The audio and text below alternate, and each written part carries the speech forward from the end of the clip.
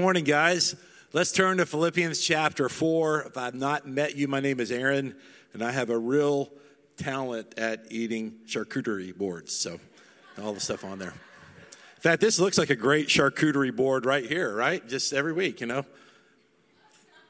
Thanks for the laugh, Beth, my wife at the back.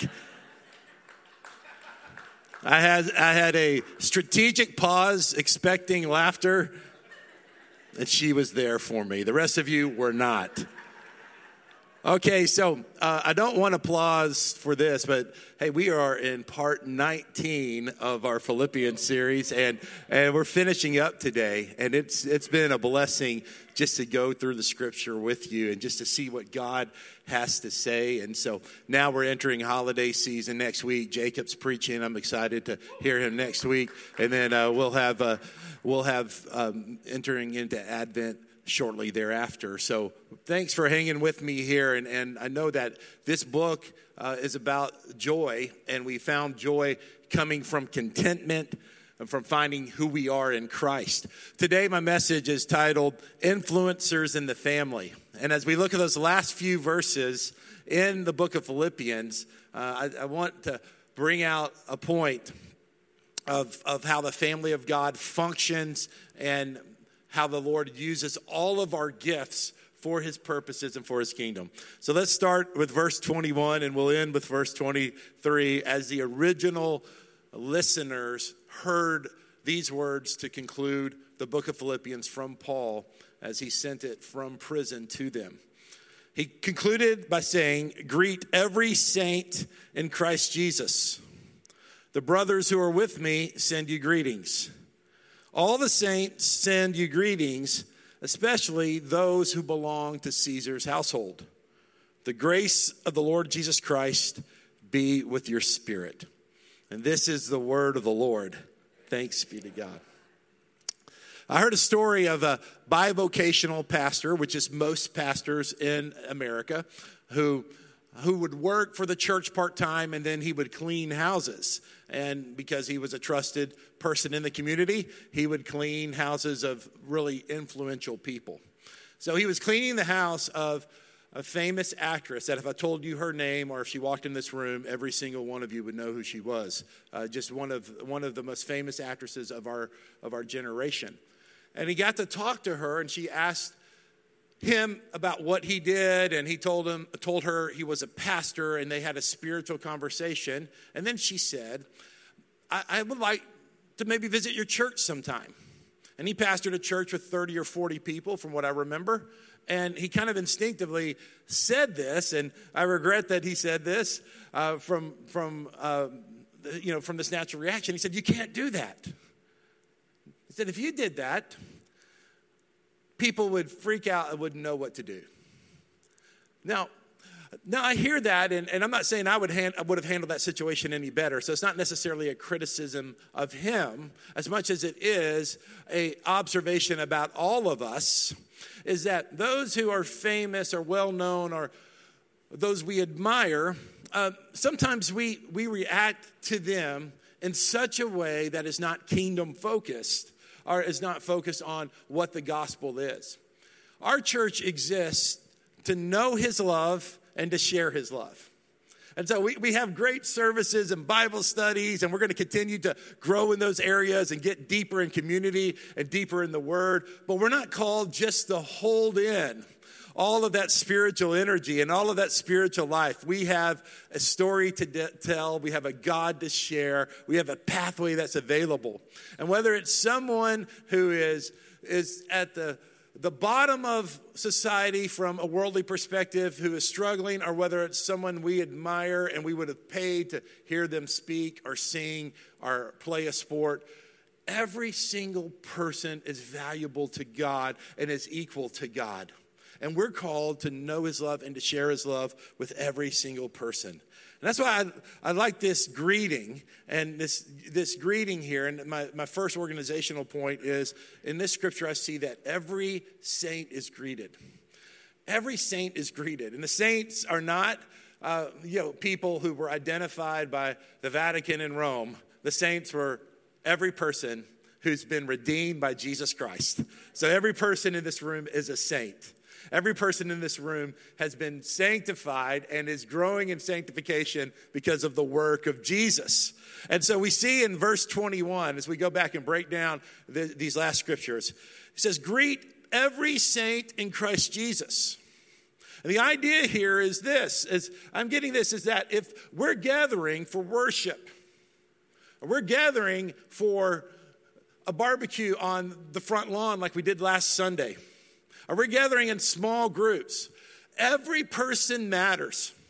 Everyone has a name, everyone has a story, and we greet everyone because every person matters. That's why when we've organized our services here, the one thing we've never cut out, except for some temporary health protocol, we've never cut out the greeting of one another. In more traditional settings, we say the passing of the peace. This idea is that the peace of God comes through our greeting. It comes through our interaction. It comes through our relationship. It comes through our proximity. And so we see right away this idea of greet every saint in Christ Jesus. The Apostle James talks about the sin of favoritism. That when we favor some people because of their power, or their influence, or their money, or the fact that they're attractive, or the fact that they're well-connected, or the fact that they are part of civic government, if we show people like that favoritism over someone else, that's a sin. James chapter 2, verse 1 says it clearly. My brothers and sisters, do not show favoritism as you hold on to the faith in our glorious Lord Jesus Christ. And if you go back and you read the whole context of that, the verses after that, you'll see he's very clear that those who are poor among us should be honored just as much as those who are wealthy and powerful and connected. And so Jesus, when he changes our hearts, he changes the tendency we have to show favoritism. And so that's one of those things that God has to keep working in us, through us, with us. And I don't think we need to be paranoid about recognizing someone's position, recognizing someone's title. That's not necessarily a sin, or that is not a sin. I'll clearly say that. It's a sin when we exclude others to try to give special honor to those who have earthly power. So the question I have for this, connected to my opening story, is this. Christ is the Love Church. If someone you really admired, someone who you looked up to because maybe they were a musician, an athlete, a politician, well known, if they attended one of our services, will it be too big of a moment for us? Will we have this sense of excitement and euphoria that would diminish Jesus and his glory and honor? And what does that say about us?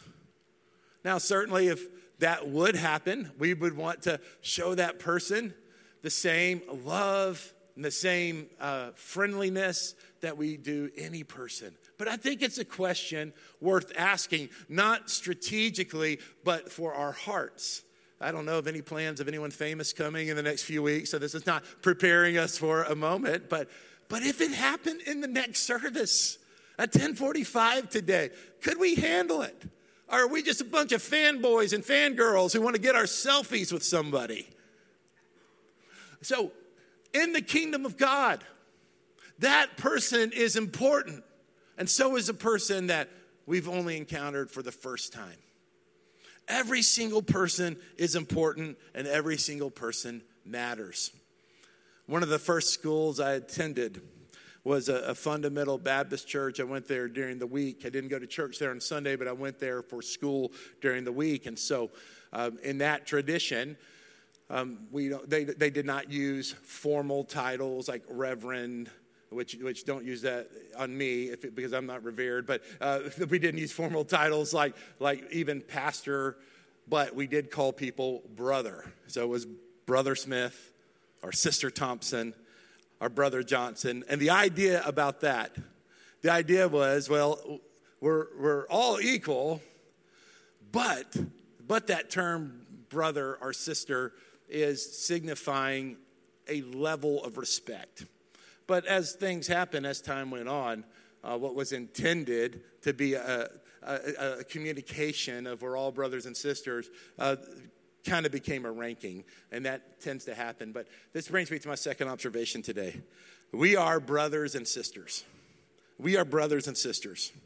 Now, I'm going to read the same scripture in the NIV because the NIV, which is the most widely read Bible in America, sometimes they will include sisters where other versions only include brothers. And so in verse 21, it says, the brothers and sisters are with me, send their greetings. Well, that is CSB, so you see the comparative there. So no problem. It's not a big point, not a big deal. The book of Philemon is interesting. The book of Philemon is about a slave who escaped his master and then encountered the ministry of Paul and became a very close confidant of Paul. Philemon is only one chapter. If you've never read a book of the Bible, and say, I've never read a book of the Bible, you can read Philemon in 10 minutes and check that off your to-do list. But Philemon is a beautiful letter because it's pragmatic when it was originally sent, but we find in it just a great principle that someone who escaped as a slave became very valuable to the Apostle Paul and showed great value to him. And so he returned this slave under that economic system, which is a little bit different than what we think about in American slavery. It's more of a indebtedness issue. And he sends him back and says, I'm sending him back not as a slave, but I'm sending him back as a Christian brother. And so we see in verse 12, to give you a sample of this, Philemon, verse 12 says, I'm sending him back to you. I am sending, and look at this phrase, my very own heart. Isn't that a beautiful way to phrase that? I'm sending this runaway slave. I'm sending you my very heart. And then further down in verse 15, he says this, for perhaps this is why he was separated from you for a brief time, so that you might get him back permanently, no longer as a slave, but more than a slave, as a dearly loved brother. He's especially so to me, but how much more to you, both in the flesh and in the Lord. This is a beautiful letter written for practical reasons, but we see deep spiritual truths embedded here. And there's all types of ways we can see Jesus and the work of the gospel towards us in this. But I want you to see this tradition we have that has become muddied, and maybe we feel like it's old-fashioned. Brother Allison, or Brother Johnson, or Sister Taylor. No, the original intent of that habit was to remind us that through Jesus, we are brothers and we are sisters. Through Jesus, those who believe in the name of the Lord Jesus, those who have been redeemed by his grace, those who have been adopted in the family, we're family members. And often we treat other Christians, and because we have this rare advantage of living in an area where the majority of people claim to be Christians. I know that trend, the trends are not looking good, but the stats still say the majority of people still claim to be Christians. And so it just kind of becomes this muddied kind of understanding, oh yeah, well, everyone is a Christian. They filled something out on the census saying they were a Christian. And we lose the amazing relationship that we do have. I want to remind you that we don't compete with other churches in our area, churches that believe in the historic faith and in the Bible, because they're brothers and they're sisters. We're not in competition. We are doing the same work at different parts of the county, different parts of the area. And we come into relationship with people, and sometimes that relationship starts out in business, or maybe it starts if you know someone who their child was on the same softball team as your child, or so on, all of these different relational connections. And once we discover they're believers, they're not just another parent on the team. They're not just someone who works in our department. They're not just someone who lives on our street. They're brothers and they're sisters in Christ. And when we begin to really claim that identification that the scripture calls us to, it changes the way we treat them. It changes the way we see them. It changes the way we relate to them. And I've found myself through the years, unfortunately, many times when I've been angry at another Christian. Sometimes these were well-known people I didn't know personally, but I didn't like their demeanor, or I didn't like their choices, or I didn't like their style even. And I've had to remind myself, well, that's a brother in the Christ. That's a sister in Christ. And so I can't dismiss them. I can't write them out of my life. I'm going to spend eternity with them.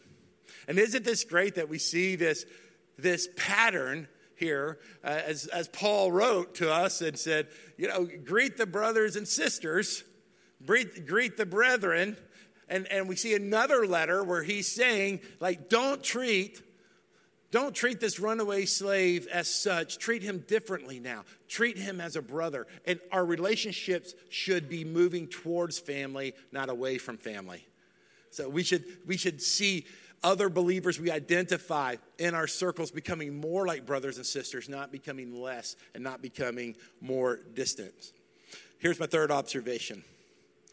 And this is kind of a setup to get to point number 3. Point number 3 is kind of the heart of this teaching.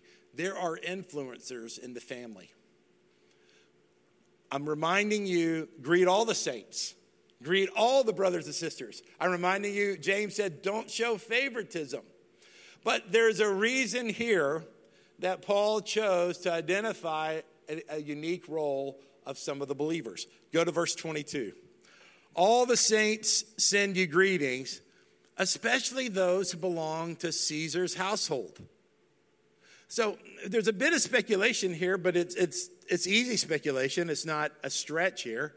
The emperor Nero at the time, who would persecute Christians, someone was connected to Nero. Could it have been at the most basic connection, the guards who were looking over Paul as he was in prison? Or could it have been someone in the Church of Rome who was at a high level in Caesar's government, in Nero's government? But there was a reason. He said, greet all the saints, and all the saints here greet you, and those of Caesar's household. There was something that was encouraging about that. And when we move past the kind of earthly wonder we have in meeting those who are well-connected and famous, then we can acknowledge that God is placing believers in strategic places. And that in all realms, I believe in education and entertainment, in government, in the military, God is strategically placing his people to be light, to be the seasoning of God as salt, to be in influential places. And you see all through the Old Testament, God raising up people for strategic times with strategic connections in strategic places. It doesn't make those people more important than the anonymous Christian or the one who is not known in this earth. But it is an encouragement to us in the sovereignty of God and the placement of God. And so I want to share with you a few examples of this in the New Testament, of how God uses influential people. We know this is because we all have influence to develop and we all have influence to spend. And so we develop our influence for the glory of God and for the kingdom of God. And we spend our influence for the glory of God and for the kingdom of God. Not to accumulate personal power, not to accumulate personal wealth, but we're part of a family and we're in a call. And God has given us talents and gifts and connections. God has given us relationships. God has given us abilities. And those are important to the family of God. We have influencers in the family of God, not because influencers validate us. I don't need to say, well, our church is great because we've got this person here and this person has this profession and this person is a millionaire. And that doesn't make us better. Jesus makes us better. Jesus is our glory. Jesus is the one we brag about. But the church can be encouraged that he has gifts that is moving through all sectors of society, because God loves people in government and he loves people in entertainment. God loves Hollywood because he loves the people in Hollywood. God loves New York City. The old, preachers love to, it's been a tradition for 100 years now to talk about Hollywood and talk about New York. Man, the Lord loves the people in Hollywood. And he loves the people in New York. And I'm not going to belittle you by giving some lame joke about California, because I'm praying for revival in California. And I'm praying that the Lord is going to raise up his church there. There are great churches and great people there that he's going to raise up. And it may be that I've benefited by so many Californians moving to our church, but maybe some Tennesseans are called to move to California, and they're called to move to Oregon, and they're called to move to Vermont, and they're called to move to Maine. They're called to move to bring the glory and the presence of God there. Because the Lord is strategically placing people at different places. So Joseph of Arimathea, he came to the Sanhedrin, and he asked for the body of Jesus to bury. So we can see from the scripture that he had access to power. He had an open door. He had a way to get in. Let's go to Matthew chapter 27. Matthew chapter 27, here after our Lord had died, had willingly and sovereignly and voluntarily died. When it was evening, this is verse 57, a rich man from Arimathea named Joseph came. Wait a second. Hey, we live in the age of class warfare here. Rich. Can you be rich and be a Christian? Absolutely. Absolutely, if you're submitted to the lordship of Christ. If you're living for his glory. A rich man from Arimathea named Joseph came, who himself had also become a disciple of Jesus. And he approached Pilate and asked for Jesus' body. And then Pilate ordered that it be released. And so Joseph took the body, wrapped it in clean, fine linen, and placed it in his new tomb. How many know probably or obviously took resources to have a new tomb, which he had cut into the rock. And he left after rolling a great stone against the entrance of the tomb. I see someone with influence and with resources stepping up to take care of our Lord's body before his resurrection. His resources, his influence were for the glory of God and for Jesus. Let's go to Luke chapter 8. This is a scripture we actually read last week when I was talking about people who supported the gospel and reminding us of the women who supported Jesus. And I said, hey, keep this in mind for next week. Well, here we are. It's next week. Verse 3, Joanna, the wife of Chuza, Herod's steward. What's a steward? A steward is someone who is over the finances, managing all the things, all the resources under Herod. Joanna, the wife of Chuza, Herod's steward, Susanna, and many others who were supporting them from their possessions. Again, we see here that God had strategically placed Chuza in Herod's household, and Herod trusted him to be a steward of all that he had. Let's go to Acts chapter 5. Acts chapter 5. There was a conflict between the disciples and the Jewish leaders. And we pick up the story in verse 33. When they heard this, they were enraged and wanted to kill them. Who do they want to kill? The followers of Jesus. But a Pharisee named Gamaliel, now look at this, a teacher of the law who was respected by all the people. And there he had the equity of respect, the equity of favor with the people. So it's not always a resource issue here. This is a respect issue. Stood up in the Sanhedrin and ordered the men to be taken outside for a little while. And he said to them, men of Israel, be careful about what you're about to do to these men. It's good to have someone wise say, hey, be careful about what's about to happen. So in the present case, I can tell you, stay away from these men and leave them alone. For if this plan or this work is of human origin, it will fail. But if it is of God, you will be able to overthrow them. You may even be found fighting against God, and they were persuaded by him. Now, the question is here, was Gamaliel, was he a believer? We don't know for sure, but church tradition believes that he was. And he certainly was in a strategic time to speak for believers. You are accumulating respect every time you make a good decision. Every time you hold your tongue when you want to tell somebody off. Every time when you give wisdom when people are acting foolish, you gain more respect.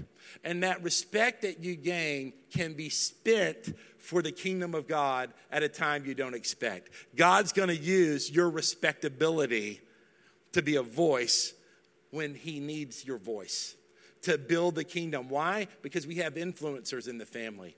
There are influencers in this church. There's influence in front of you because of God's plan. Let's now turn to Acts 16. There was a lady named Lydia who was actually connected to the Philippians church. So it's an appropriate time to talk about her because we've been in the book of Philippians. Starting with chapter 16, verse 13. On the Sabbath day, we went out the city gate by the river where we expected to find a place of prayer. And we sat down and spoke to the women gathered there. A God-fearing woman, that's someone who was part of Judaism and observed the practices of the Jewish faith. A God-fearing woman named Lydia, a dealer in purple cloth from the city of Thyatira, was listening. And look at this. The Lord opened her heart to respond to what Paul was saying. Isn't that a beautiful phrase? What happens when the gospel is preached? And after she and her household were baptized, she urged us, if you consider me a believer in the Lord, come and stay at my house. And she persuaded us. So we see there a woman with a home, with a business, a woman of curiosity who was researching the Jewish faith, and God opened her heart to the gospel. And then she was in Philippi. So she was part of the very church that was greeted in the scripture that we have. So let me give you a personal application to all of this, and you've felt it as I've talked. Here's a personal application. One is develop your influence. Develop your influence. Whatever you do, get better in the name of Jesus. Raise that grade, get more punctual, be more focused at work, read something you've not read before, listen to a podcast that stretches your mind, have an experience that you haven't had in a while, increase your capacity to have influence. Make choices that increase your character in your life. Develop your influence.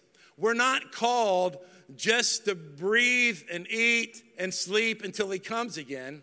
We're called to partner with God to influence the world for Jesus. Second, leverage your influence. You just keep that slide up for a second. Leverage your influence for the kingdom of God.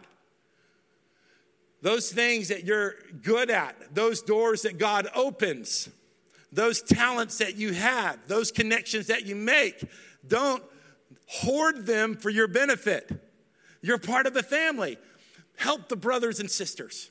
Help the brothers and sisters. Help the kingdom of God. And pray and support Christian influencers. And I'm not talking about hashtag influencers, like people selling lotion and stuff, that kind of influencers, in case you know, some of you know what I'm talking about. I'm talking about, I got to the end of the sermon. I'm like, I have to rewrite this whole sermon because of the term influencers. But someone encouraged me to just make it a joke, and so I did. Pray and support Christian influence. Brothers and sisters that are trying to be a light, trying to be salt. Sometimes we're more critical of people who have influence that are Christians than people who are pagan and trying to turn people away from God.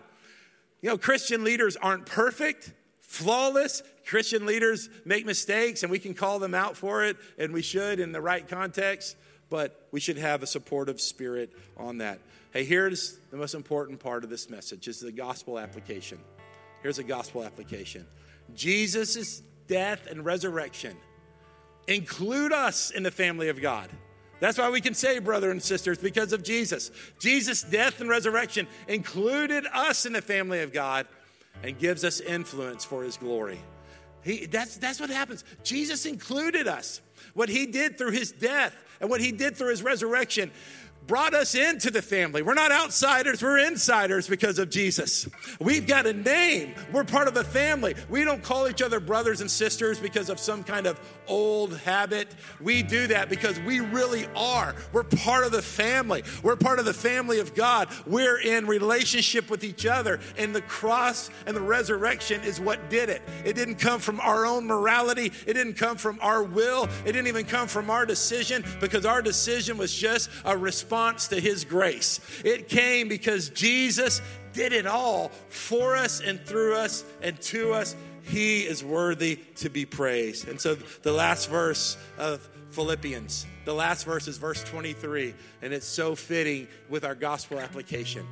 The grace of the Lord Jesus Christ be with your spirit. Let the grace be with your spirit.